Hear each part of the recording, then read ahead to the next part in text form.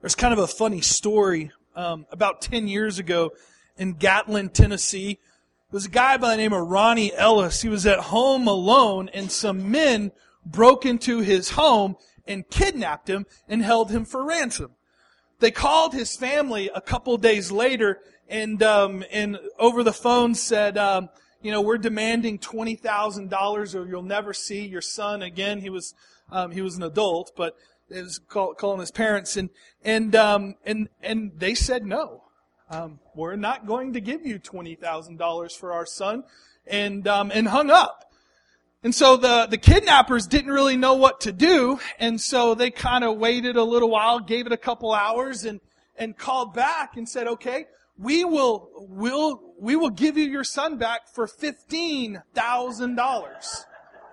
And the parents again said, no, we're not paying you money. And so all of a sudden, this negotiation took place over the phone where the kidnappers started haggling with the parents trying to figure out, and it got down to $5,000. We'll give you $5,000, or give us $5,000. We'll give you your son back alive. And the parents just finally said, no, you can keep him. And they hung up the phone. 24 hours later, Ronnie Ellis showed up at his parents' house, completely unharmed. The kidnappers just finally figured out, hey, if the parents don't want him, we don't want him either. Somebody's going to have to take this guy. They just let him go. How many of you have people in your life that you probably wouldn't pay a ransom for? Do you have anybody? Some of us have those people that we would probably look at the kidnappers and say, no, we'll give you $1,000 just to keep them. Just keep them about a month or so. We're not interested in this. We just need a little bit of a break. Ever felt like that before? I just need a break. Listen, relationships, that's what this series is all about, is that relationships, even though there are people that we dearly and deeply love, and we find priceless on some days, on other days, they can just be difficult to get along with. Amen? Amen? Yeah, they're priceless some days. Other days, they're not worth a penny. So how do we navigate this? How do we navigate this issue of relationships? Jesus said this. Jesus said the greatest commandment is this, to love the Lord your God with all your heart, all your soul, all your mind, all your strength. And then he said, and the second commandment is just like the first. In another translation, he says, and the second commandment is equal to the first, and it's love your neighbor as yourself. And so we've been looking at some road signs over the last 5 weeks that help us get some handles on how we can navigate this, how we can love people well, how we can survive those relationships. And today I hope that this message is helpful for some of us. And if it's not helpful for you today, then keep your notes, because it probably will be helpful to you at some point on your journey. Or maybe you have a friend or a relative or a neighbor that's going through this. How many of you recognize this sign? Brighton, will you throw it up there for me? There it is. Yeah, I got it. Anybody recognize this sign? What is this sign? Merge. How many of you have seen this sign a few times in Santan Valley? Anybody? I'm sick and tired of this sign. I'm ready to throw it away and burn it down. Right there on Hunt Highway by our house in Johnson Ranch, we're talking about today. It is a booger bear. If you live in Florence, you're up a creek. And this sign is everywhere. And it's about merging traffic. I put this in your notes. How do we deal with relational mergers?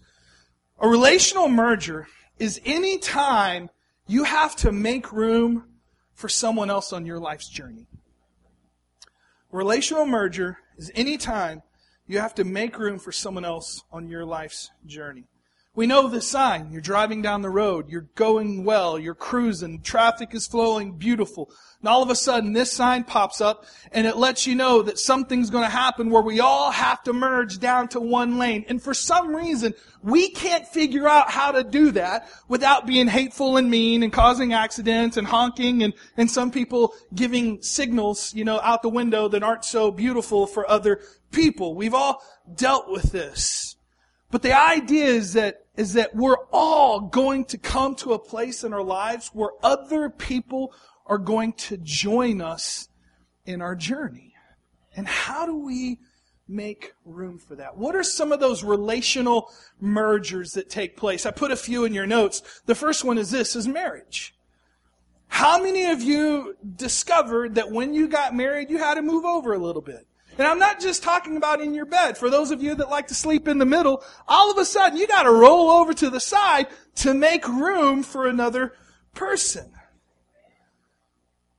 And it's just not about that. It's about the way you live and the way you share things and how you do stuff in your everyday life. It's probably, you get married and you think, man, this is great. I get to be with this person every day for the rest of my life, right? And then, not you, I'm sure you feel this way sometimes, and then you start thinking, I've got to be with this person every day for the rest of my life. Now, this is not us, because we're great, babe. They're great between the two of us.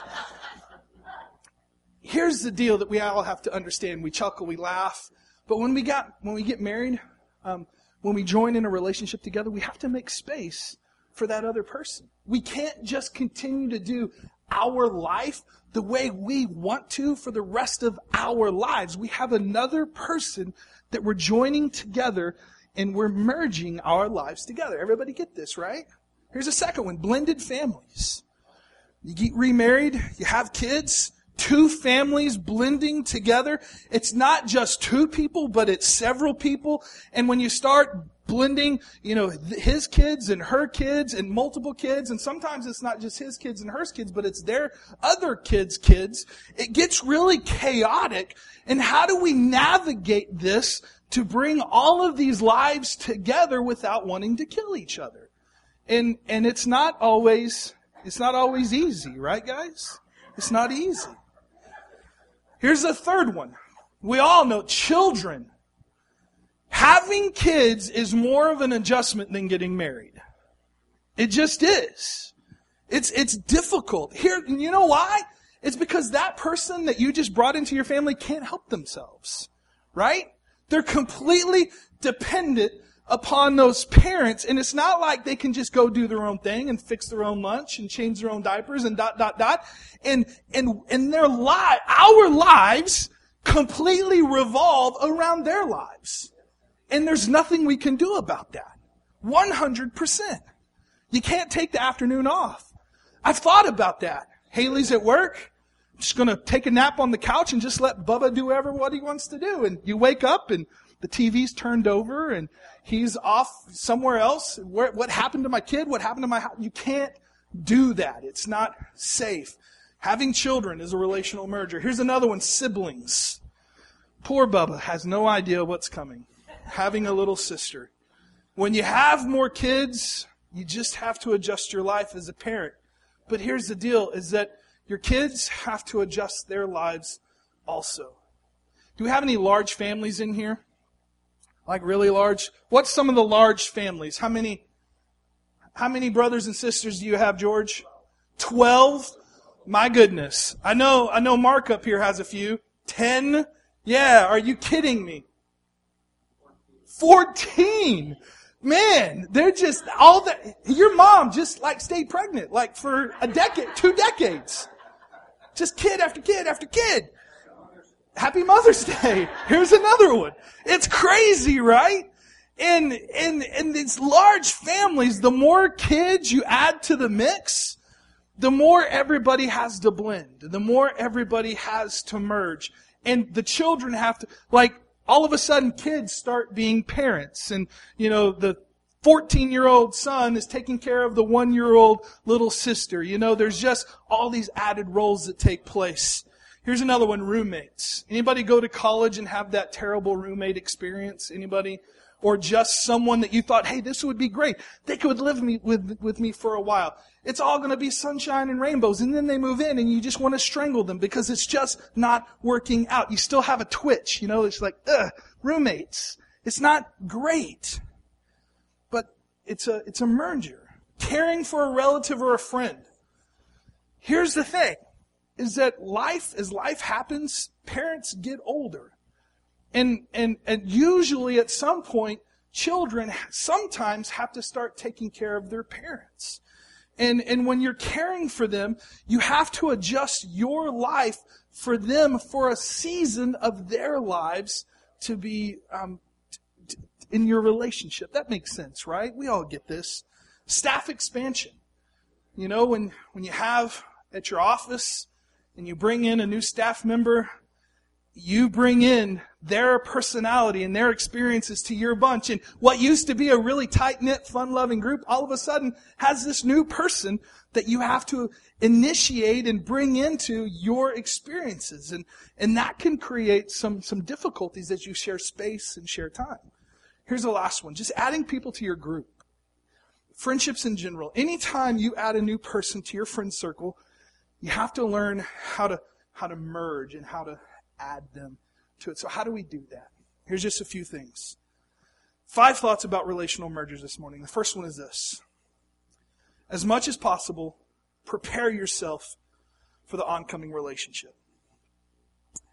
If you have ever gone onto an entrance ramp to a freeway, that entrance ramp has another name. Does anybody know what that other name for an entrance ramp is? It's an AR. The initials are AR. Entrance ramp. Anybody? Acceleration ramp. Yes, that's the other name. There's an entrance ramp and an acceleration ramp. And the whole purpose is this. It's not called, are you ready? This is going to be news. It's not called a stop ramp, right? For all of us out there, it's not called a stop ramp. You don't just cruise along on the entrance ramp, the acceleration ramp, and then get to the very end when you got to get into traffic and just stop and wait. The purpose is to accelerate to the flow of traffic so that you can blend in. You have to get going before you get there. And most people or some people are not in a hurry and they just cruise and putter along and then they stop and everybody else is going 60 miles an hour and they're standing still and they're trying to figure out why they're having a hard time getting on to the freeway. It's not good. Same thing with relationships. Are you ready? You don't wait until the relationship starts to get ready for it. Smart drivers start moving before the traffic hits. If you're anticipating a merger in your life, you need to start thinking about it in advance. That's why it's so important if you're about to get married to go to premarital counseling. And here's the deal. When I do premarital counseling with people, I can't give them all the answers to all the questions and all the issues that are going to come up in their relationship, right? That would be crazy. There's no way you can fit that into 5, 6, or 7 sessions. It's not going to happen. But we can start thinking about the questions. And we can start thinking about the answers. And we can start the process of thinking about what do I need to be thinking about as I move forward. When Haley and I discovered we were having our first kid, we went to every single baby class that the hospital offered. Every single one. We learned the CPR, we learned the food thing, we learned how to change diapers, we learned things to look for. We probably went to 5 or 6 different sessions on babies because neither one of us had had a baby before, right? And we wanted to be prepared. I volunteered in like the little kids class when I was a teenager, but other than that, not a whole lot of diaper changing experience in my life. And so we wanted to be prepared. We wanted to start thinking about what could happen. Now, did we learn everything about being a parent in those 5 classes we went to? Lord Jesus, no, we did not. But it got us thinking. And it got us headed in that right direction of realizing that our lives, get this, are about to change. And we're bringing a person forever. We're bringing a person into this family. You got to start thinking about the possibilities. You have to start thinking about the questions. You have to start thinking about the challenges of what's going to happen as this relationship merger takes place. The church I was on staff at before I came here is in Chartel Church of God, and they're in Oklahoma City. In 1985, they were on the south side of Oklahoma City. And in 1985, the college that I graduated from, not in 1985, but much later, actually moved to Oklahoma City. 3 miles down the street from the college. It was in Houston, Texas, and they were wanting to expand. They were kind of landlocked in Houston, and so they moved north to Oklahoma City, and they became Mid-America Christian University, or Mid-America Bible College at the time. And so the church, to get prepared for all of these students that were in our movement, and all these professors that were probably going to be coming to Chartel, decided to have a few family meetings leading up to this transition that was going to take place, because they were going to be 3 miles away. And so they had these meetings talking about, that we're probably, when the fall semester starts, we're probably going to have 30 or 40 college students attending our church that didn't before. And what's that going to look like? How are we going to minister to them? We're probably going to have 20 or so professors and spouses that we didn't have before. And if you're a church of 200 or 300 and you're adding 70, 80, 90 people, that's an adjustment when it happens over one weekend. And so they started talking about that and preparing them for it. And then the day came that the college moved. And the first Sunday, when all of these students and all of these professors and staff members came to the church and parked in the parking spots, and the people who normally parked in their parking spots didn't all of a sudden have their parking spots, people started feeling the pressure of this merger. When they had their first all-church potluck, you remember those good old days when you had all-church potlucks every other month? You had this big fellowship hall, and all the ladies would make their amazing dishes, and the first time they had an all-church potluck, and 40 college students came, and we're probably the first 40 people in line. It looked like a plague of locusts had taken over the buffet line. And if you weren't in the first half, you were picking through like the salad scraps, because everything that was good was now gone. That second Sunday when a college student sat on Sister Smith's pillow that she left in her pew because that's where she always sits every single week, it became a problem. There was a relational merger that was taking place that just aren't, and you have to start thinking about it early to prepare yourself emotionally. Does that make sense? The scripture, Proverbs 21:5 says this: good planning and hard work does what? What does it say? Lead to prosperity. But hasty shortcuts lead to what? Poverty. So if we're constantly just taking shortcuts and doing things on the fly and being really hasty about decisions, we end up in a bad place. But planning, preparing, and hard work lead to prosperity. As much as possible, prepare yourself. Here's a second thought. Recognize that some relationships will just need the right of way. When we talk about merger, the idea that we get in our heads is that we think that each person's going to give a little. If I give a little, and if they give a little, then we'll just be able to slip right in. But what happens is, in traffic real life, we have all those jokers that just keep wanting to go and force in, and they don't want to give. But the reality, the truth of it is that with some relationships, you are going to have to be the one to give up the room, because they just don't have the ability to do so. A baby can't take care of themselves. A baby comes along, and a baby gets everything all the time, right? Gets all the love, gets all the affection, gets all the attention, and it's necessary to be able to take care of that child. It's just going to need, everybody else has to make room for the baby, right? Adult relationships. When someone isn't in the same place as us, sometimes we have to be the ones to make room for them. For instance, your spouse decides to go back to college.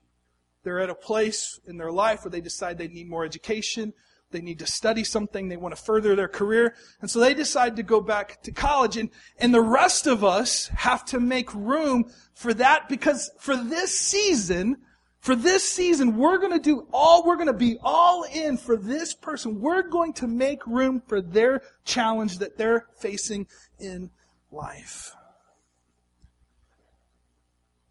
In marriage.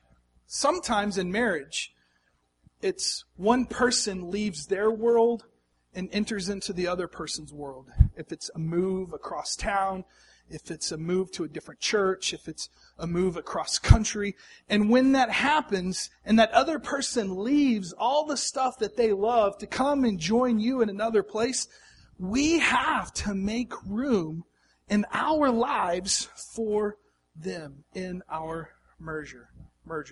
I love what Jesus says in John 15:33 or 15:13. Read it with me. There's no greater love than to lay down one's life for one's friends.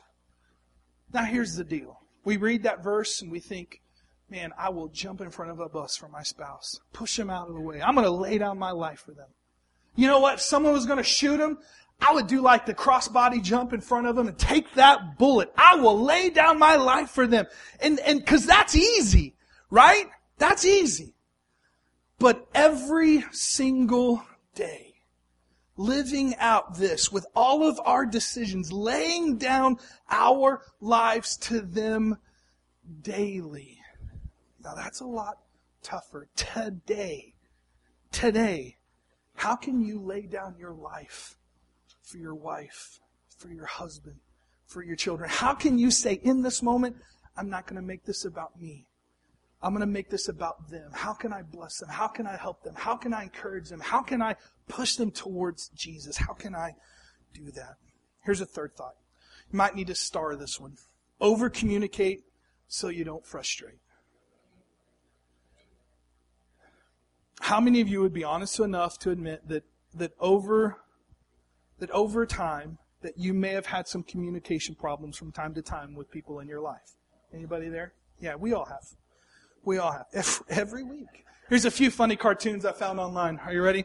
This first one says, it's two people sitting down. If we want this relationship to work, we'll have to start communicating. I'll go first. Get your feet off the table. Anybody? Here's another one. This one's funny. How come we never talk anymore? Do you realize that we have hardly any communication between us at all? You talk more with people on your computer than you do with me. In the next picture, now we can talk all you want. He puts a computer in front of her. Here's a third one. This is really funny. Do you mind if I strap your phone to my forehead so I can pretend you're looking at me when I talk? Anybody dealt with that before? Hey, put your hand down. Yeah. If the shoe fits. Yeah. They're funny. But this is how communication happens. This is some of the common problems. When we think about a merger, this is something that has to happen. We have to communicate with. When you're driving and another person wants to merge, how do you want them to communicate with you? It's with a little thing called a what? A blinker, a signal. And how frustrating is it when that person refused to communicate with you and they just whip on over, right? Drives me bonkers. It's dangerous. The purpose that it's there is for us to communicate with each other. And when we don't communicate with the people around us, when we're trying to merge with that thing called a blinker, it frustrates people. Why have it if we're not going to use it, right? It's a whole other issue. Look, I wish we were like Jesus in this. John, in Luke 5:22, it's so funny. It says, and Jesus knew what they were thinking and asked, why are you thinking these things in your hearts? Here's the thing. We're not Jesus, right? Say it with me. I'm not Jesus. I can't read your mind. Jesus could read minds. I can't do it. I don't know what you're thinking. You don't know what I'm thinking. And that's why it's so important to communicate. And not just communicate, but over-communicate. Most of us get into problems because we don't communicate enough or we don't communicate soon enough. Remember that phrase that I gave you a few weeks ago? It says, let me what? Let me process this. Does anybody remember that? Let me process. Here's another one for you. Are you ready? You might want to write this down. How are we doing? How are we doing? It's a great question to put in your repertoire, to ask your spouse or to ask your kids or to ask people. And when you get busy in life and you feel like you and your spouse are just rushing along, there are times to pause and to look at each other and say, how are we doing? Are we okay? Is there anything you need to tell me? Here's some things I need to tell you. And to get back on that same page, we have to ask that question. with our kids. Are you getting enough of Daddy's time? How are we doing? Do you need something from me? I appreciate you so much. I know that we're about to go through a transition here pretty soon. Is there anything you need? How are we doing? How are you doing? Here's another one with staff. How are we doing? Are you getting are we doing what's important? Do you feel valuable? Do you feel cared for? What can I do to help you? Listen, I know people frustrate you, but they can't read your mind. You have to communicate. They don't know how you're thinking, and they don't know how you're feeling. We have to be able to share that, and we have to be able to hear that from other people. Does that make sense? It'll help you so much. Here's another one. Give yourself permission to vent and grieve, but remind yourself of the joys and benefits. Sometimes relational mergers are so frustrating that we forget they can also be wonderfully fulfilling. It's so important to think about. If you get frustrated from time to time, can I just tell you this? Welcome to the human race. Right? Welcome. Welcome to the human race. That's just part of being alive. It happens in marriages, with your kids, at work, with adjustments. It just happens. And we have to be willing to make those adjustments. And here's the thing, is that we do need a safe place to vent from time to time. It probably wouldn't be healthy for your marriage if every time you got frustrated with your spouse, you looked at him and said, you know what, you're really ticking me off today. Right? That probably wouldn't be healthy if you did it in that way every time. There are moments when you have another person in your life, a trusted counselor or someone holding you accountable, that you can say, you know what, I'm having some difficulty. Can we just process this a little bit and just talk it out so you're not always just spewing on your spouse. But it's okay to vent. It's okay to grieve. But we also need to remember how amazing these other people are in our lives from time to time. And to remember that and to cherish that. That's why Paul wrote this in Philippians 1:3. He says, every time I think of you, I give thanks to my God. Now here's the thing, is that if you read many of Paul's letters, you'll get the picture that these churches that he were writing to were quite a bunch of knuckleheads. Right? And he's writing these letters to straighten them out. He's writing these letters to say, hey guys, you're screwing it up. I want you to know these things. You're doing this wrong, and I want to help you and be a blessing to you. But he's also saying, man, I give thanks to my God for you, because you're a blessing to me in my life. Haley and I started having kids really late. And that little booger of mine, Wesley, he is the most amazing baby in the world. And 90% of the time, he is a joy and a pleasure to have. But there are other moments when he's a booger. And he stresses me. And he wears me out. And sometimes I think about the fact that I'm going to be like 60, 61 years old when he graduates high school. And I start to like, oh my gosh, the rest of my life is going to be about this kid. Right? And then I think about this. Oh my gosh. The rest of my life is going to be about this kid and the joy that he brings me. And when he crawls up into my lap and every once in a while he says, Daddy. He doesn't say it often, but when he does, it just melts your heart. Most of the time he just grunts at me, right?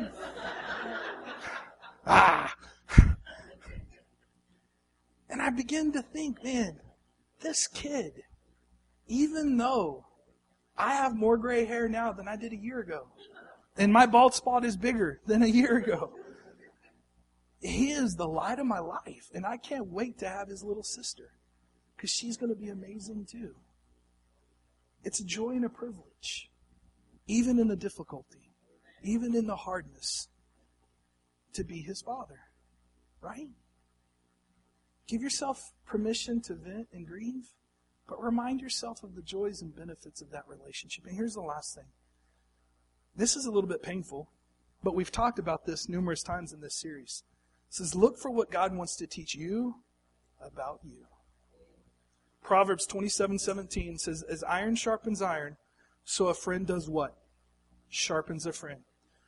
When you rub two things together, what do you get? Friction. Friction's hot. friction is hot.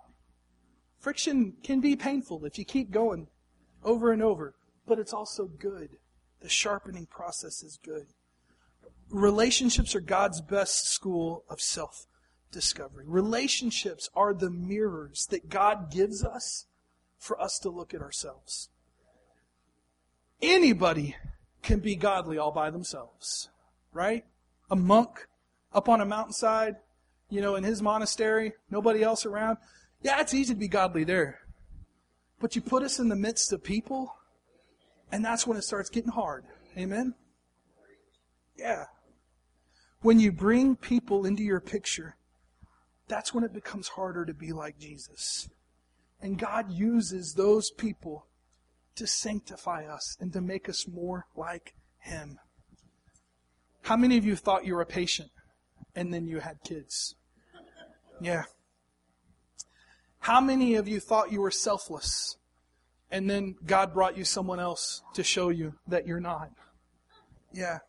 Yeah. God is using those relationships to make you more like Him. If you will let Him. If you'll let Him. Relationships are God's tool to teach you about you and to help you to be more like Him.